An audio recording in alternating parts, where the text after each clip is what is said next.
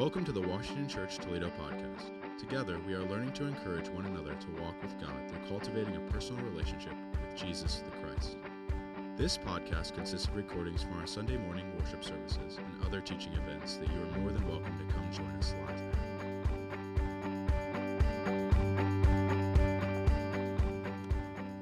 at. Good morning again. If you don't know, my name's Mike Przybylski, and I'm part of Washington, and Pastor Jimmy has been away in California with his family. You can pray for our pastor and Ann and their kids. They're flying back today. We're supposed to have thunderstorms and whatever, so they get to go through that. So pray for them as they come back home today. I would appreciate that. How many people were here last week? Raise your hand if you were here last week. All the suckers who think something's not up when I ask who was here last week. Okay, everybody remember this card last week? If you were here, remember? Anybody remember what I said? What? And I said, perhaps it would be a good idea if we talked about what happened next week. Didn't I say that? So this is not new. So we have a couple people with microphones. Where are the people with microphones? Okay, we have two people with microphones. So who would like to share, as you prayed that prayer this week, what did God do? Wow, that worked really good, didn't it? Okay, go ahead, Beth. Okay.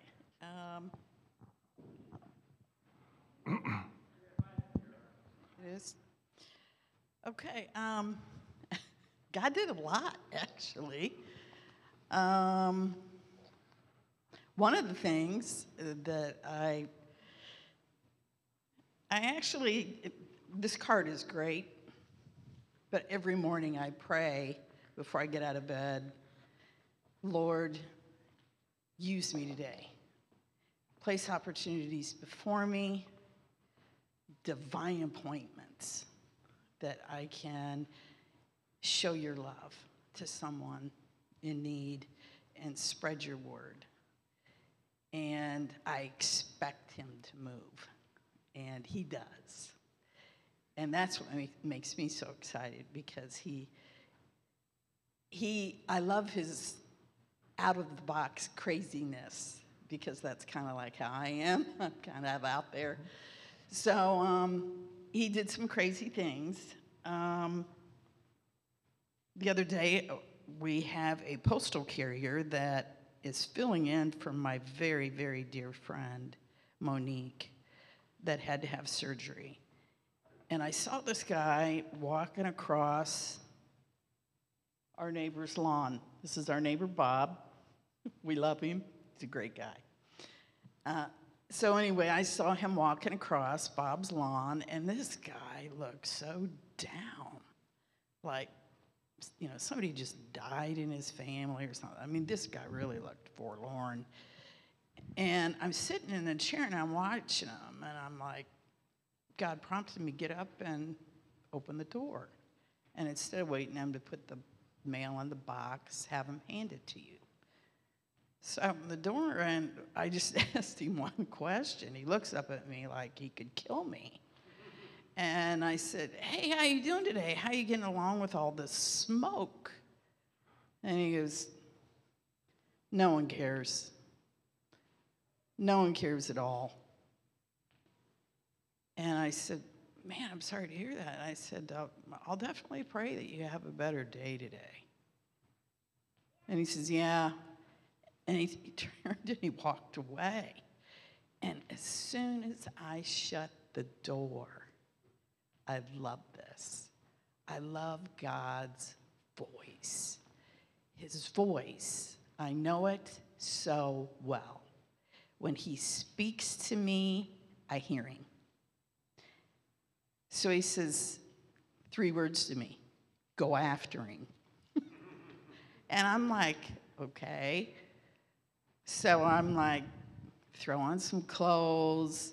I have no idea where this guy's gonna be, what I'm supposed to do. I throw on the clothes, and I thought, okay, I'll get him a cold drink.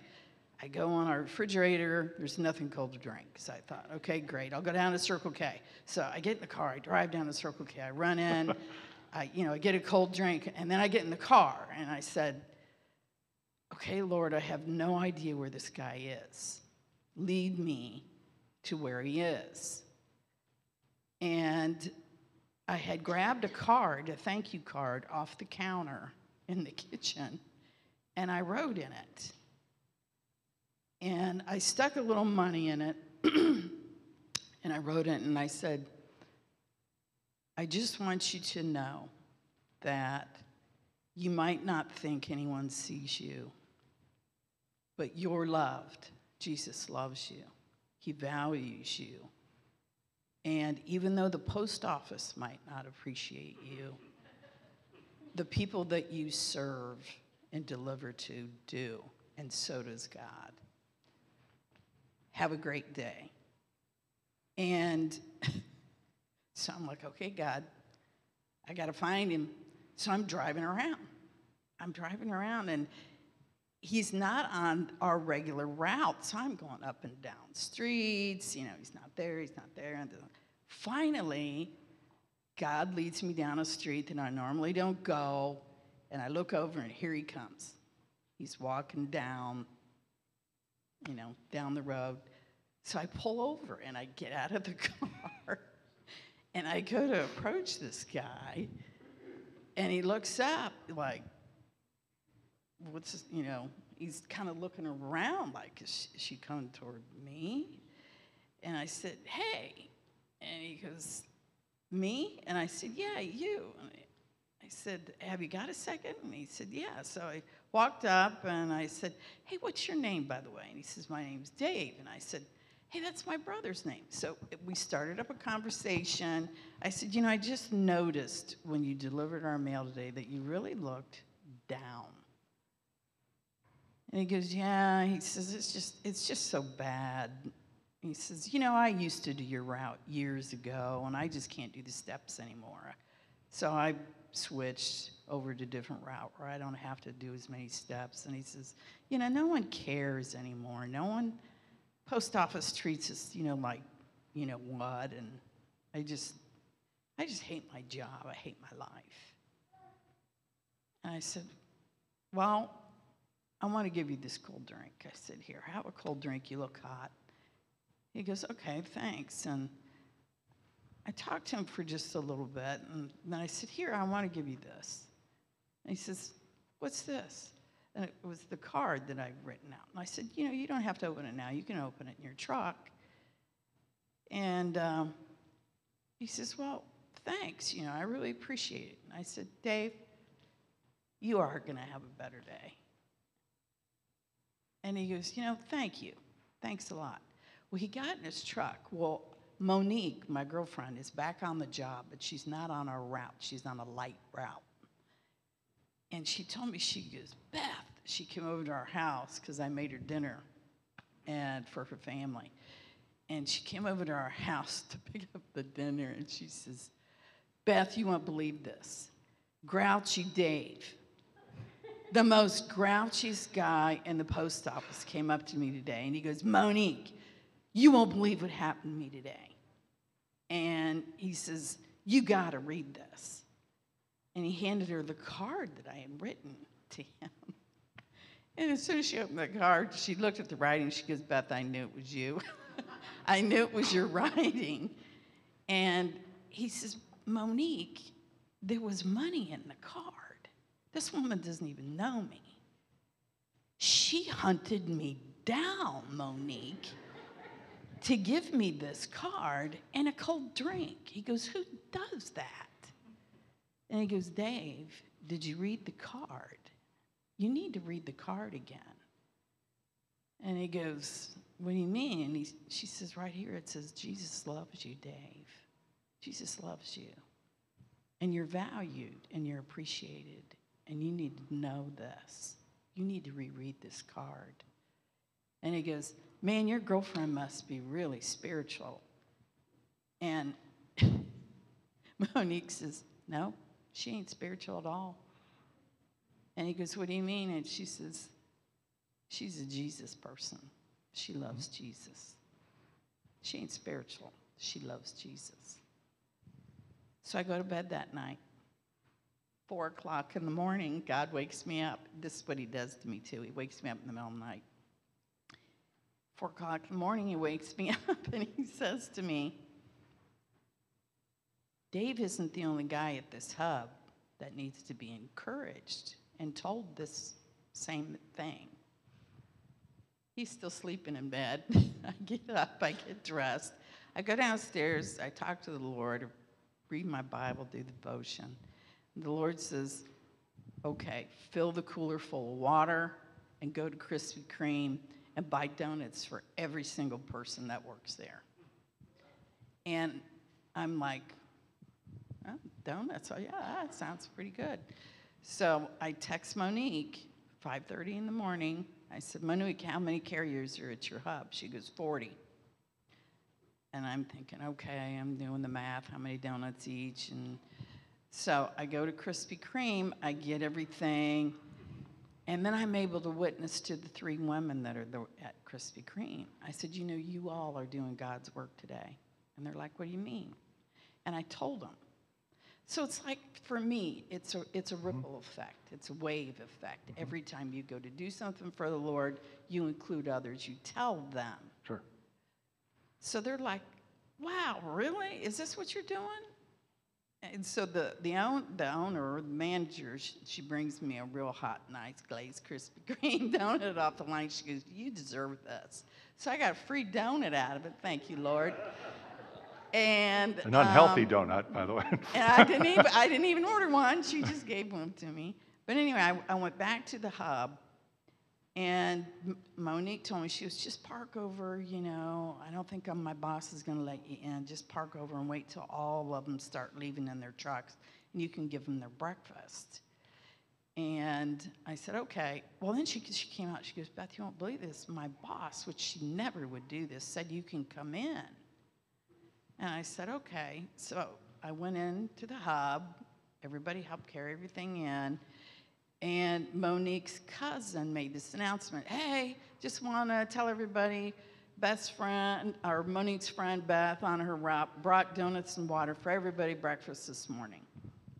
And everybody's going, woo, you know, donuts, fresh donuts. So I said, I just want to tell you that God loves everybody here, that you're valued and you're appreciated, and you need to know this.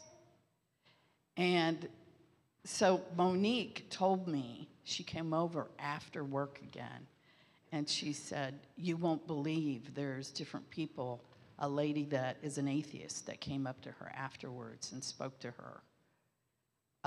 Grouchy Dave came over and is like, there's more to this. There's more to this. People need the Lord. People need love. People need unconditional love.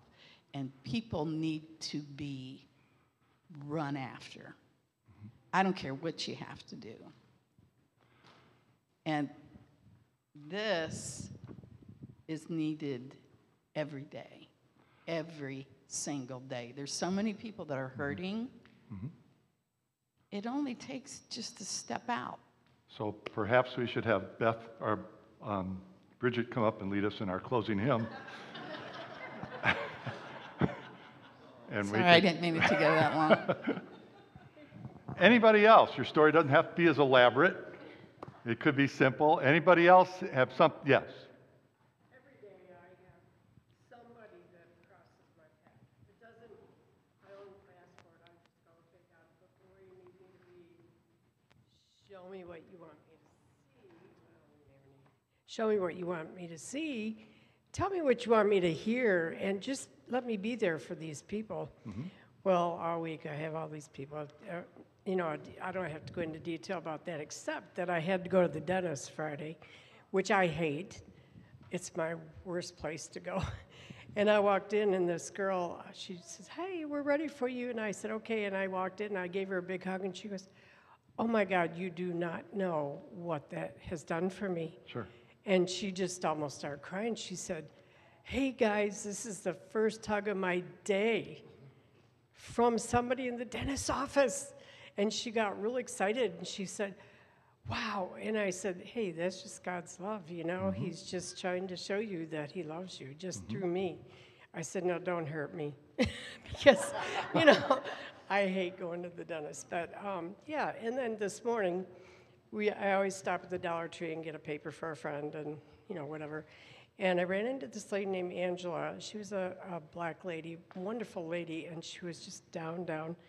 And I said, you look beautiful. She said, I know, but I don't feel beautiful. And I said, oh my gosh. I said, what's going on? She said, oh, my fibromyalgia is kicking in. And I said, yeah, well, you know, I'm going to pray for you today. And I walked away, and I said, wait a minute. God goes, go back. And I go, okay, Dollar Tree, I'm standing there praying with her. I just, you know, put my hand upon her, and I said, Jesus, come be with this lady. I don't know who you are, but I said, you deserve to be healed today. Sure. And I said, I'm going to say your name in church out loud. So, hey, Angela, wherever you are, she went to church because she said, I have to go to church. She was all I want to dressed up. introduce her to Dave. I know, man. So, you know, I think that if we don't even look, but if we just are aware, like Beth said, people are brought into our midst every single day. And if we pay attention and do what the Lord wants us to do, we could really save somebody's life. And I really believe that, because I took a lady to shopping the other day because she was just going to go by herself. I said, get in the car. I said, I'll take you. And she goes, really? It happened to be her anniversary. Her husband had died, and it was her anniversary that day. And she was treating herself to something wonderful. So, you know, that's the way it goes. Okay. Anyone else? It doesn't have to be a big, Dennis, I'm a little concerned. But you were asleep during most of this, so. There's a lot more to that story, by the way, so she condensed it, believe it or not. We volunteer at the food pantry, and I just wanted to speak to a man there that Julie knows, and we know. We go every Wednesday, and it's just a blessing to go there and just witness to these people, minister to them, and pray for them. And there's this man named Thomas, and he's a giant. He's big and not heavy. He's just big. He's one of the strongest men I've ever met, and he's very loud and he can be threatening. People are afraid of him. They kind of avoid him when he comes in. So we help them with their food out to their vehicle or whatever. And so I was helping him out, and I noticed that his ear was quite mauled. And I asked him about it, and he told me that he's sleeping on a couch. And the edge of the couch is tearing up his ear. So I said, well, let's pray for that now. And so I prayed for him, and the man broke down into tears. And he's like, wow, I don't know what just happened to me. I said, that's the Holy Spirit working in your heart and your life and touching you. And he went on his way. We talked a little bit, and he went on his way. And Tuesday night, I wasn't even thinking about him at all. And the Lord put the thought in my head, get this man a pillow. He needs a pillow. So when I woke up the next morning, I had a doctor's appointment I had to go to, so I wasn't going to be there. And I didn't know if he was going to be there that morning or not. They only come once a month. So I told Beth, we need to get Thomas a pillow. And so she did, and she took that in and gave that to him. He showed up. We had no idea whether he'd show up or not. So he showed up Wednesday morning, and she gave him that. And he was just flabbergasted that anybody cared enough about him, that people saw him, to see him. So we need to see, people, not just pray for people when we see that, but take action as well. And the Lord will work. People need to stop reading my notes. Guy, do you want to share Maylee's story? No? My wife does not like to speak. We had Remember, God works in us and speaks to us, speaks through us. We have to keep our eyes and ears open. It's not always overwhelming things. We're doing this thing. Our granddaughter asked me to help her. She wants to learn more about the Bible and understand it better. So we're going through the book of Mark. We're reading 10 verses a day, my wife and I and her. And once a week, we're making a phone call. And we kind of connect and talk about. We're supposed to write down something that really hit us and any questions we may have. So we're reading the story in Mark where the friends bring the lame man to Jesus, and they bring him in, and Jesus forgives the man and heals him. And our granddaughter, who's fairly new to all this, she says, wow, it must be really important to know who your friends are and pick your friends wisely. We were like, this is amazing for our granddaughter to get to that place and see that in the text and how that can affect her. So that's the Holy Spirit too, speaking to her, but also reinforcing to us that this is a good thing to do and that she really is learning. Anybody else have a shorter story of some way the Holy Spirit spoke to you or worked through you or worked in you?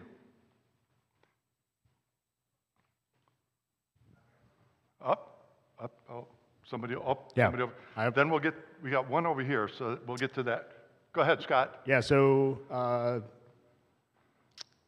3 times a week, I get up early in the morning. Pastor Jimmy makes me work out.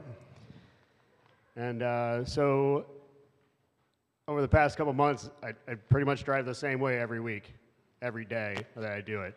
And there was a yard that was kind of like basically this spring watched the grass grow and got longer and longer, and everybody else started mowing their yards, and this yard never got mowed. And so it was like pointed out to me. Clearly, I recognized that, but then, Holy Spirit was like, yeah, somebody there is in trouble, or they're old, or they're hurt, and you need to, pay attention to this. And so, one day after leaving working out, saw a guy, had a walker, and I was like, I drove past, and Holy Spirit was like, turn around, dude. And so I was like, really? I got to go to work. And so I turned around, went back, met the guy. He was getting hip surgery that morning and wasn't able to mow his yard. So I was like, can I bless you and mow your yard for you? And so I did. And it's just having something pointed out to you, noticing something, and being obedient to, I guess, that voice, and it's been a blessing to me to meet this guy and talk to him, and you'd think you're going to witness to somebody. People got to witness to people. This guy, one of the first things out of his mouth was, are you a Christian? Mm-hmm. And here I thought I was going to witness to him and maybe get an opportunity to, and he has been a blessing to me. Sure. And meeting him, so. Thank you. Okay, go ahead. Yeah, about 6 years ago, as I was coming to the U.S., I had an accident at Frankfurt airport. I fell off the escalator, and my BP shot to 160, the lower one, 270, the upper one. And I was rushed to the hospital at Frankfurt University. And as the doctors were examining me, they just kept on shouting, you are going into shock now, you are going into shock now, you are going into shock now. And that was when I really got strength. I sat up on the stretcher, and I said, Doctor, have you ever heard about Jesus? He came to save and also to heal. I said, Doctor, I'm not sleeping in this hospital today. I'm going home. I'm going back home. Then he said, we will not let you go until we are sure that everything is okay with you. So as I was there, the Holy Spirit reminded me, you are here in this hospital because of your prayer. You've been praying all the time you go through Frankfurt.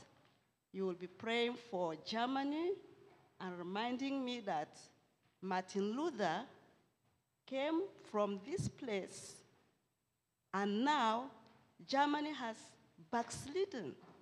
And you've been praying for revival, and you've been asking me that how you wish that you will not just be in the airport, but that your feet will actually touch the soil of Germany.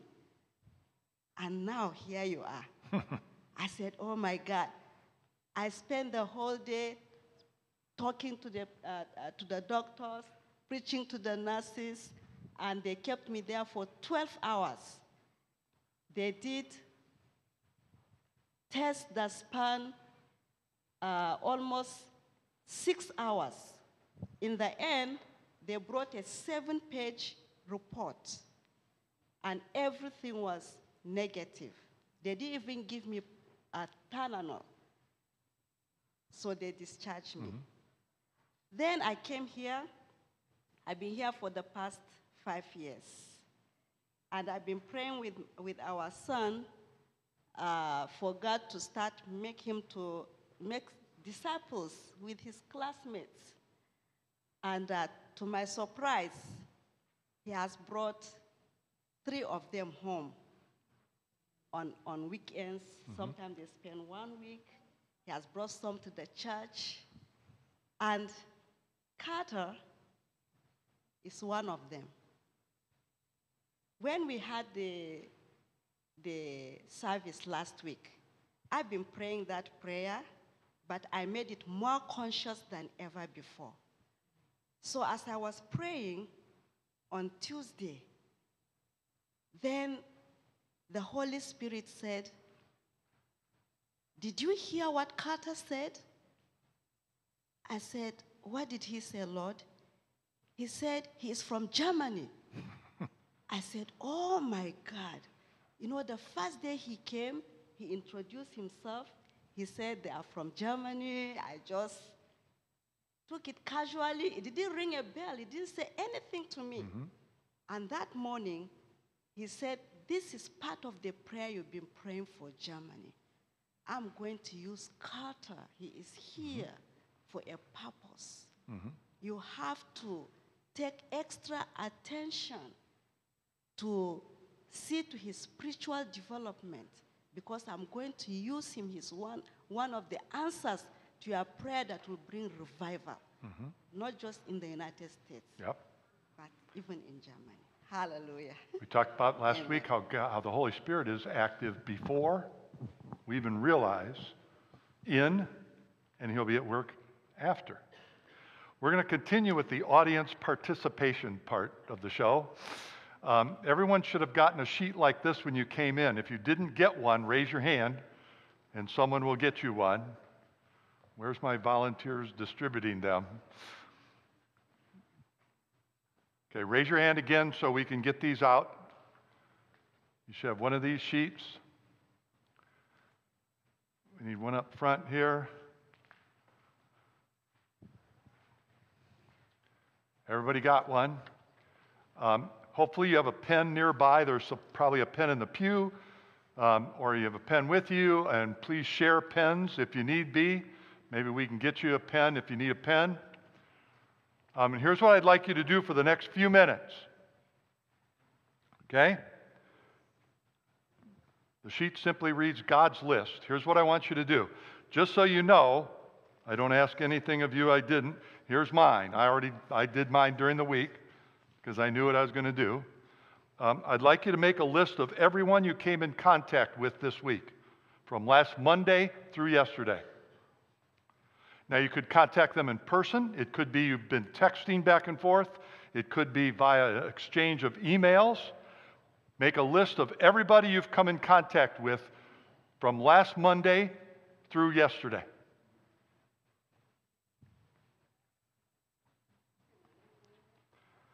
You may not know names. You feel free to use things like the mailman or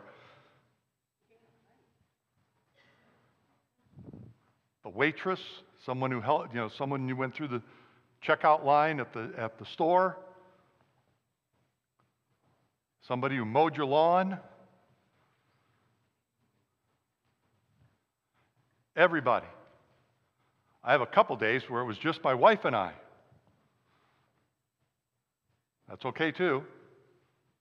Or my wife and I and one other person or something. So make a list of everybody. This is people you work with, people you hang out with, your neighbor. Did you talk to your neighbor this week? Talk to family members, people you work with, the doctor's office. Include your kids if you had contact with them. Spouse, give you a couple more minutes. You don't have to list everybody's name from church today. Make sure you include all the terrible people you ran into. That might be the longer list. I don't know. Okay, you can finish up that list later. It's going to be relevant to what we talk about. We're going to look at, in the scriptures today, we're going to look at the book of Acts, chapter 17. Last week we did the first 15 verses. Today we're going to start with verse 16 and go through verse 34. So I'd like you to turn in your Bible. It's not going to be on the screen. So turn in your Bibles. It's in the pew in front of you. There are Bibles you can share. You can use your phone. Those of you who have it memorized, just follow along with your mind. Okay, Acts chapter 17, beginning with verse 16. Okay? I'm going to read to you. So you can follow along, or you can just listen to me. Okay, you ready? Acts 17, beginning verse 16. While small man was waiting for them at Wondering Place, he saw that this large village was filled with images of powerful spirit beings. So every day at the tribal gathering house, he would argue with the tribal members. And at the trading post, he would talk with any spiritual people who happened to be there. Some traditional wisdom seekers also argued with him. Others wondered, what is this talking head saying? While others said, he seems to be talking about strange and powerful spirits.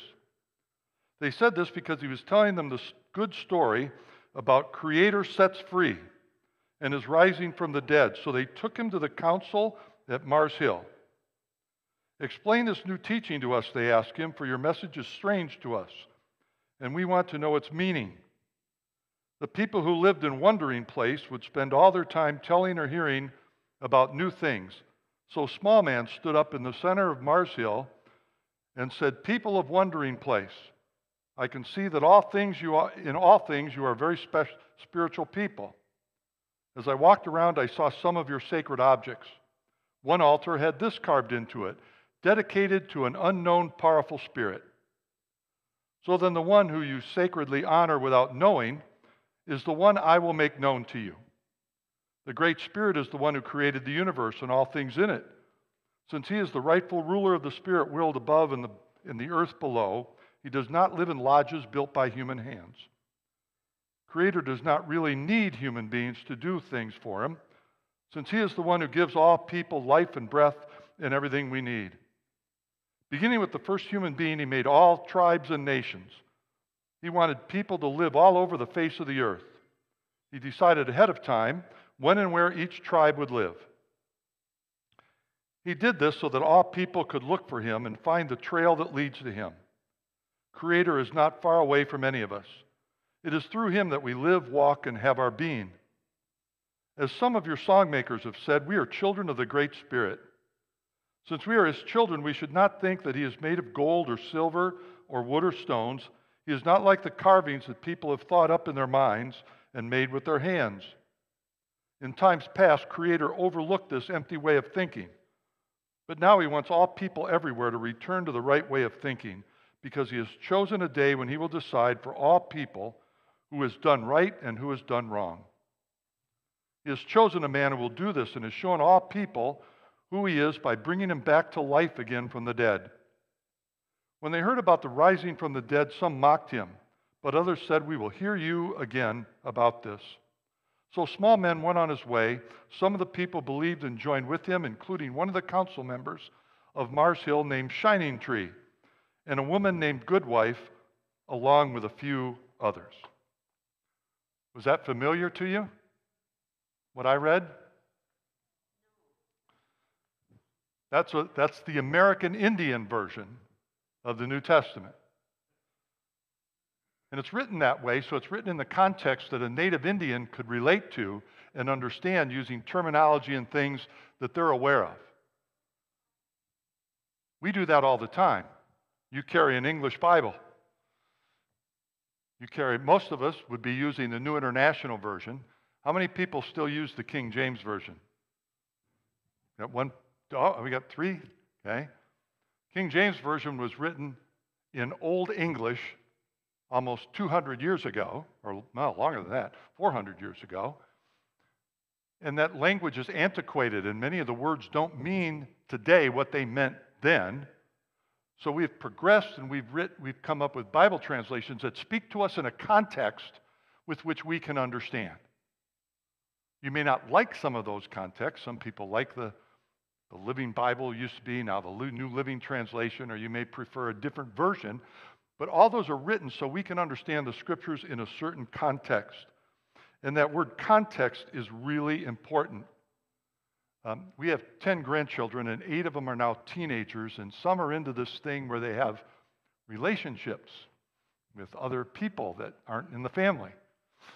And we go back, my wife and I have had a few conversations with them because we don't understand the dynamics. Because we use terms like, did you ask them out on a date, and are you going steady and whatever, and they have no clue of what we're talking about. We have no clue of what they're talking about. You know, we heard our grandson and this girl were talking. Well, what the heck is talking? I mean, you talk to people all the time. But they talk a completely different language, so we had to learn to understand what they were saying and what it meant and stop saying what we say because they have no clue of what that means, nor do they have any interest in learning. So we do context all the time. Now, as I said last week, we had a long passage. This is a long passage. We're not going to delve into all the details of everything that's there. So let's just talk about what's going on, because we're going to talk about us being in Athens. See, Paul ends up in Athens. You know how Paul gets there? He had no intent of going there. The Holy Spirit blocks doors, opens doors, creates circumstances. Friends make ideas. He follows along. He's rescued. He's punished. He's disciplined. He's chased. He ends up in Athens. That's the Holy Spirit brings him to this place. And Athens historically was the place of great philosophies where many of the ways of understanding life that we still follow in Western culture were developed in Athens. By the time Paul gets there, though, that's hundreds of years before that. When Paul gets there, the city of Athens is about 10,000 people. They had 30,000 gods. Imagine that.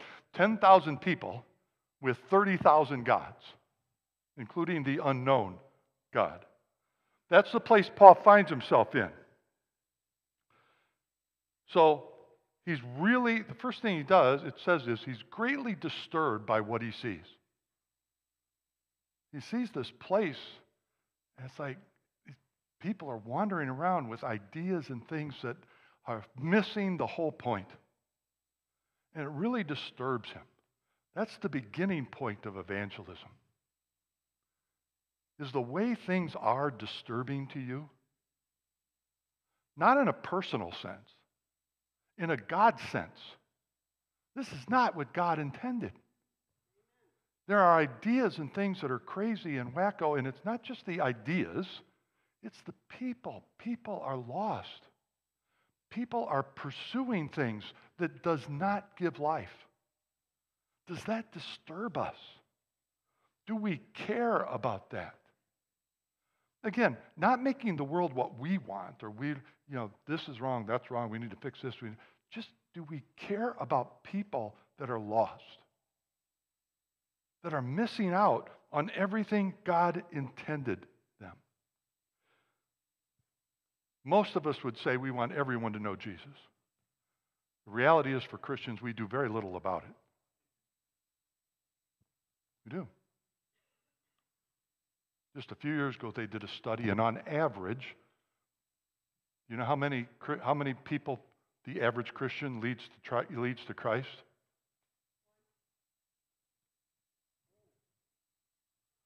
Whose job is it? The church's job is how most people think about it. And I'm not saying the church shouldn't play a role in that. But we need to understand we're the vehicle God's using to make him known in the world. It's not about us being happy. It's not about us getting our way. It's about us starting to see the world as God sees it and being his tools to use. I'm thankful for the early church. We're here because of the early church. You know, the early church didn't have any sort of power. This is a group of people that knew that their shift to following God could cost them everything. Could cost them their possessions, could cost them their livelihood, could cost them their family, could cost them their lives. Yet they spread the word. They told people about Jesus. They lived differently. Paul was distressed, but he didn't hide.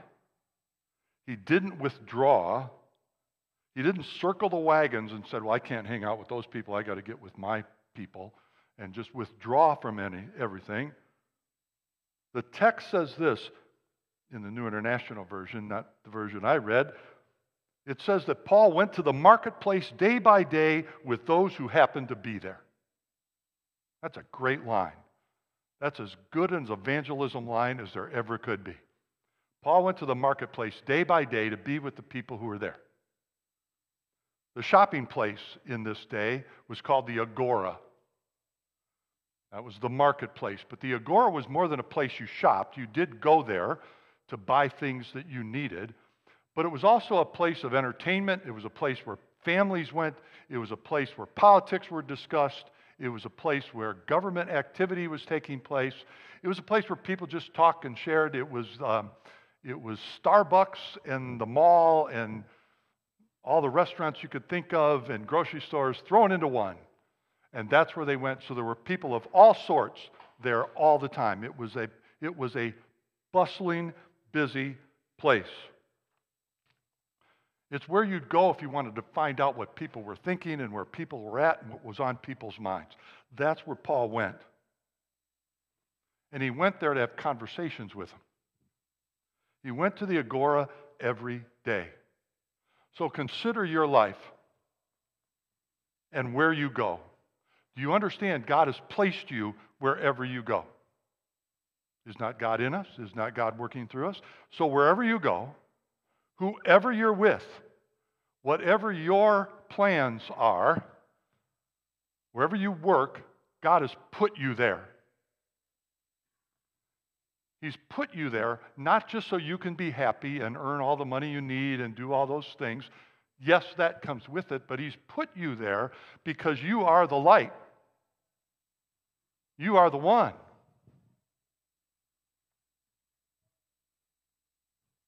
And all we're supposed to do is be open to Jesus. Be open to the Holy Spirit. If you read the Gospels, do you understand how many stories there are that just came up as Jesus just moved around? Few things are planned. He's walking around. They're sailing on the lake. Someone touches them. They're eating and someone comes up to them. Someone says, I've got a question. All the things are just coming up just because Jesus is moving through life, just like he does with the mailman. Just like he does with our granddaughter, just like he does with the people in your life. Jesus just went about making sure he was available to people. Jesus was about pursuing the lost, pursuing the trapped, pursuing those controlled by others, pursuing the lonely, pursuing the excluded, the different, the spiritual the exiles. And his purpose was to give them back their humanity. His purpose was to give them shalom, the wholeness of God in their life, so that their life could be what God desired it to be for them. God so loved the world and everyone in it, and we as his followers should do the same. And everyone in it. The opposite of love is not hate. The opposite of love is apathy. Love must love. Love must act. Apathy withdraws. Apathy does nothing. For many Christians, we say, oh, terrible people out there. Too bad. That's apathy. That's not love. That's not being who God is. But Paul was engaged. He went to the marketplace, and during his time there, he was compelled by what he saw. People who were lost, people who were in pursuits of a life that didn't satisfy, that did not lead to wholeness, that did not lead to God. And he doesn't condemn anybody. He doesn't insult anybody. He doesn't exclude anybody. He tries to speak to them in ways that they can understand. That important word, context, to speak in a context that people can understand. We have to learn to speak in a context that our grandkids understand, so that not only can we understand, but so we can relate to them, so that we can have conversations with them, and so that we don't embarrass them by saying something really stupid in front of whoever it happens to be. The first time we met our oldest grandson's girlfriend, we gave us instructions. Do not refer to her as my girlfriend. We haven't got to that stage yet. I'm like, okay. But understanding the context helps us relate to them, helps them allow us in, and helps us not put them in a bad situation. So context is really important. So consider just for a moment where God has put you. God put Paul in Athens.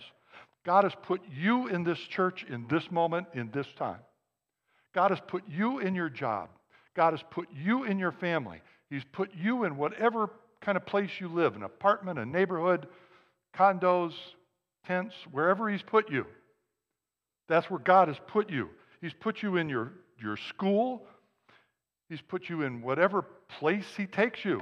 The doctor's office, the grocery store, and everyone you meet. He's placed you there so you have contact with those people, some encounter with those people. Look at your list. Look at all the contacts you had in the last week. God's list. He's put you in every one of those circumstances with every one of those people. Whether you know them by name or not, how you speak to them, treat to them, look at them is really important. We need to look at people. Last week, I talked about a story in Acts about the man that he was lame and his friends carried him and put him at the gate called Beautiful. And the story says that the man saw Peter and John, but he's looking at them and I need some help here. Give me some money. But then the text says, Peter looked straight at him and he told the man, look at me. The significance of that is that Peter's saying, I see you. I see you, the person, not a lame beggar on the side of the road. I see you, the person. I want you to see me, the person. Do you see people? Or is it just, yeah, the mailman's here? Or do you see the person? That's really important that we see people. Because in our culture, people are invisible right in front of us all the time. When I was pastoring, we had a ministry that served the unhoused, and one of the things we used to do was when we went to minister to them, we joined with them. We didn't give them lunches, we had lunch together. And you meet people and you get to learn their names. And it was really significant, and you meet people that you go, oh my goodness, and you hear their stories. That's what it means to see someone and recognize them as God sees them. They are not a number, they're not a type, they're not a group, they're not one of them. They are the same as you, loved by God and created in His image. And God sees them just like He sees you and wants us to see them in the same way. That's what Paul was able to do in the Agora. So much of what we do depends on what we see. If you see them, it's much different than if you see Dave. Much different. Or Claudia. Claudia, was it? What's it? Angela, sorry. It's much different than when it's the person at the store or the mailman or whatever. When you see the person and how you treat them and speak to them. It doesn't have to be a big elaborate story. I meet with a group of pastors every Thursday morning. We've been doing this for years and years and years, but for about the last 3 or 4 years, we have the same waitress at the same place every week. She's a Muslim girl, a really super person, and we've gotten to know her. She's Fatima. She's not the waitress. And we have dialogue with her and all kinds of things go on. She's a person to us. She's not the waitress. There are people all around you all the time that are nameless. And again, not that you have to learn everyone's name, but how do you treat them? Because if you treat them as them, or that person, or the waitress, you'll treat them differently than the person. We need to look at others with the eyes of God and love them with the eyes of God. It's important that we don't remember who we were because we were them. At one time, we were them. Paul writes this in Ephesians, "As for you, you were dead in your transgressions and sins in which you used to live when you followed the ways of the world and of the ruler of the kingdom of the air, the spirit who is now at work in those who are disobedient." That same power who is at work in you is at work in these other people that we meet. All of us lived among them at one time, gratifying the cravings of the flesh and following its desires and thoughts. Like the rest, we were by nature deserving of wrath. But because of His great love for us, God, who is rich in mercy, made us alive with Christ, even when we were dead in transgressions. It is by grace you have been saved. And God raised us up with Christ and seated us with Him in the heavenly realms in Christ Jesus, in order that in the coming ages He might show the incomparable riches of His grace expressed in His kindness to us in Christ Jesus. Do you remember that's who you were and who we now are in Christ? And that can be possible for every person you encounter. Every person you encounter. Now, not everyone's going to respond in the same way. In the story here, Paul's having all these conversations. Some make fun of him. They call him a babbler, which means seed picker. It was a name given to people who wandered around the agora picking up scraps, kind of inferring that he's picking up this crazy stuff all over the place and throwing it together. And they don't respond positively to him. Some ask him to speak more. Even at the end of his big speech, some respond, but not many. But some do ask for more if they want to meet with him again. So it's not about how they respond. That's not your responsibility. That's the Holy Spirit. It's our responsibility to be the vehicle. Holy Spirit, I ask you, work in and through me today. It's just being the vehicle. You're not responsible for the results. You're responsible for being available. Now, it says these people love to talk about all these different ideas and the old days and this, and we like this, and we're against that, we're for this, I think we should do this. That's going on in our culture all the time. It's always happening. People are babbling on about all kinds of things. And God wants us to be able to enter into those conversations, not to be like them, but to be Jesus in those conversations. Sometimes Christians end up in the midst of the craziness, acting crazy, when we should just be Jesus in all those circumstances. There are ways we can show Jesus without winning. All we're responsible to do is be kind, compassionate, caring, generous, loving, forgiving, extending mercy, seeing people as people. It's about playing the long game. The long game is this. Paul writes about this, but it applies to us too. Some water, some plant, some throw the seed, some put the fertilizer on, some trim, some serve as shade, some encourage. You don't have to do the whole thing. You just have to be who you are and encounter who God puts in your path and see what the Holy Spirit does with that. Paul gives us a couple important lessons in speaking to people in context. If you study Paul's words, his speech, whether you read it or listened to what I said, did you hear Paul quote Scripture? He did not run around quoting Scripture. But if you read that passage, he refers to the Old Testament 36 or more times. The people don't know that because they don't know the Old Testament. Sometimes we run around preaching yelling the Bible at people who have no idea what the Bible is, don't believe the Bible means anything, so you yelling verses at them doesn't matter. What they want to hear, what you need to hear is speak to them in their terms. That's what Paul does. He starts to talk to them in ways that they can understand. So he's using Scripture galore. He talks about God's creation, God sustaining the universe, God's sovereignty over creation, His promise of salvation, the life, death, and resurrection of Jesus. He told who God was and all God did and spoke about Jesus in ways that they could understand. And he did two really wonderful things. The first thing he did was, remember I said they had the unknown God.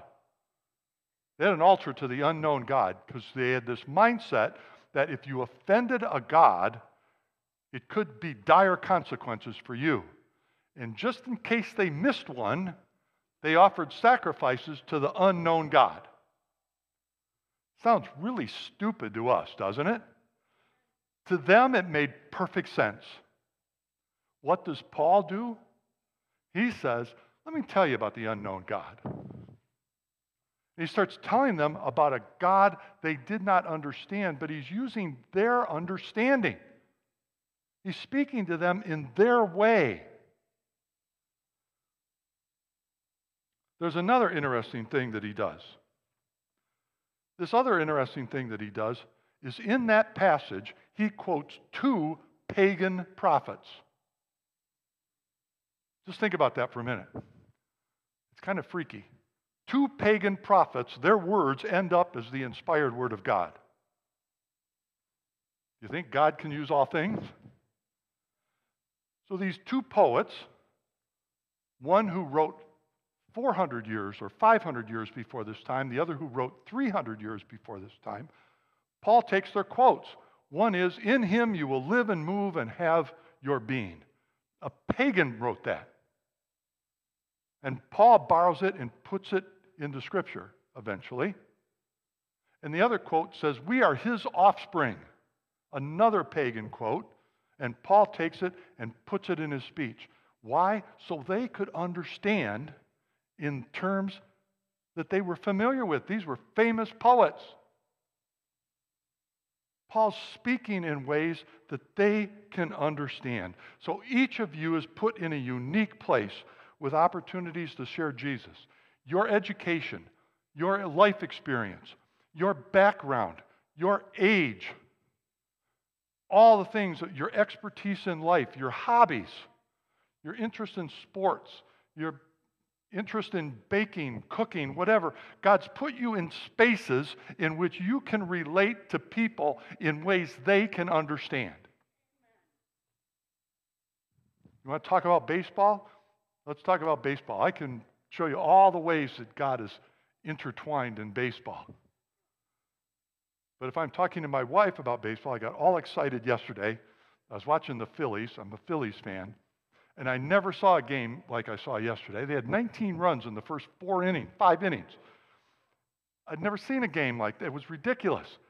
I went running into the living room, said, I'm watching this game. It's unreal. I've never seen anything like this. And she's like, what? Talking baseball. to relate Jesus to her is worthless. Likewise, she's really into baking. She is a cookie expert.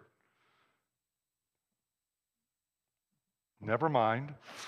I don't want to hear about this ingredient, that ingredient, or whatever. So she can relate to people in this massive group she's part of that I can't. God has put you in these places because it's really, really important. And your music taste, all kinds of things about your life, you can relate to Jesus to people in those places, in those ways.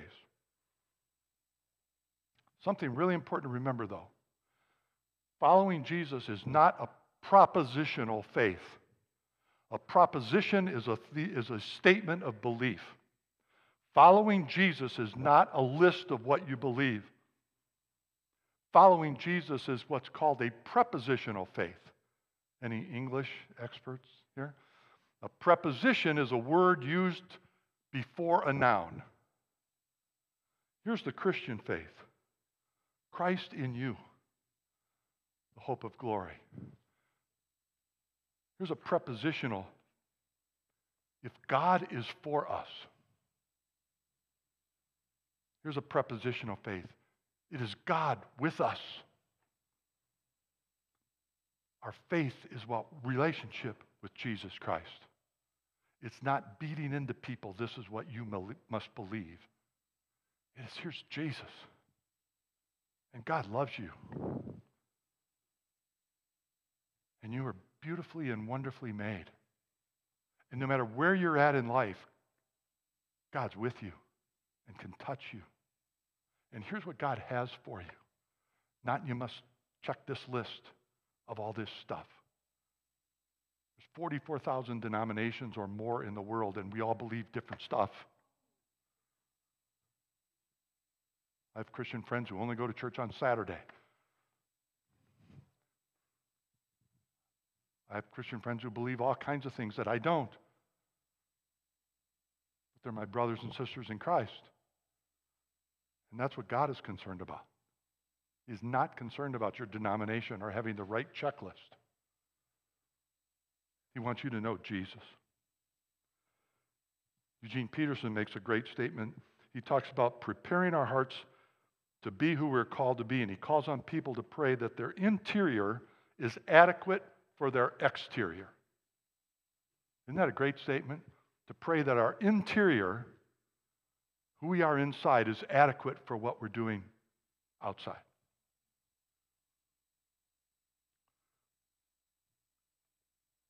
What if we become more aware of the Holy Spirit in us and around us? What if each of us became really aware that God is with us and the Holy Spirit's moving in and through us all the time? What if we committed ourselves to the call of evangelism that is on all of us? Go into all the world, your world, whatever that world is. What if we prayed that our interior is adequate for our exterior? What if we made ourselves available to God? What if? What would God do with that?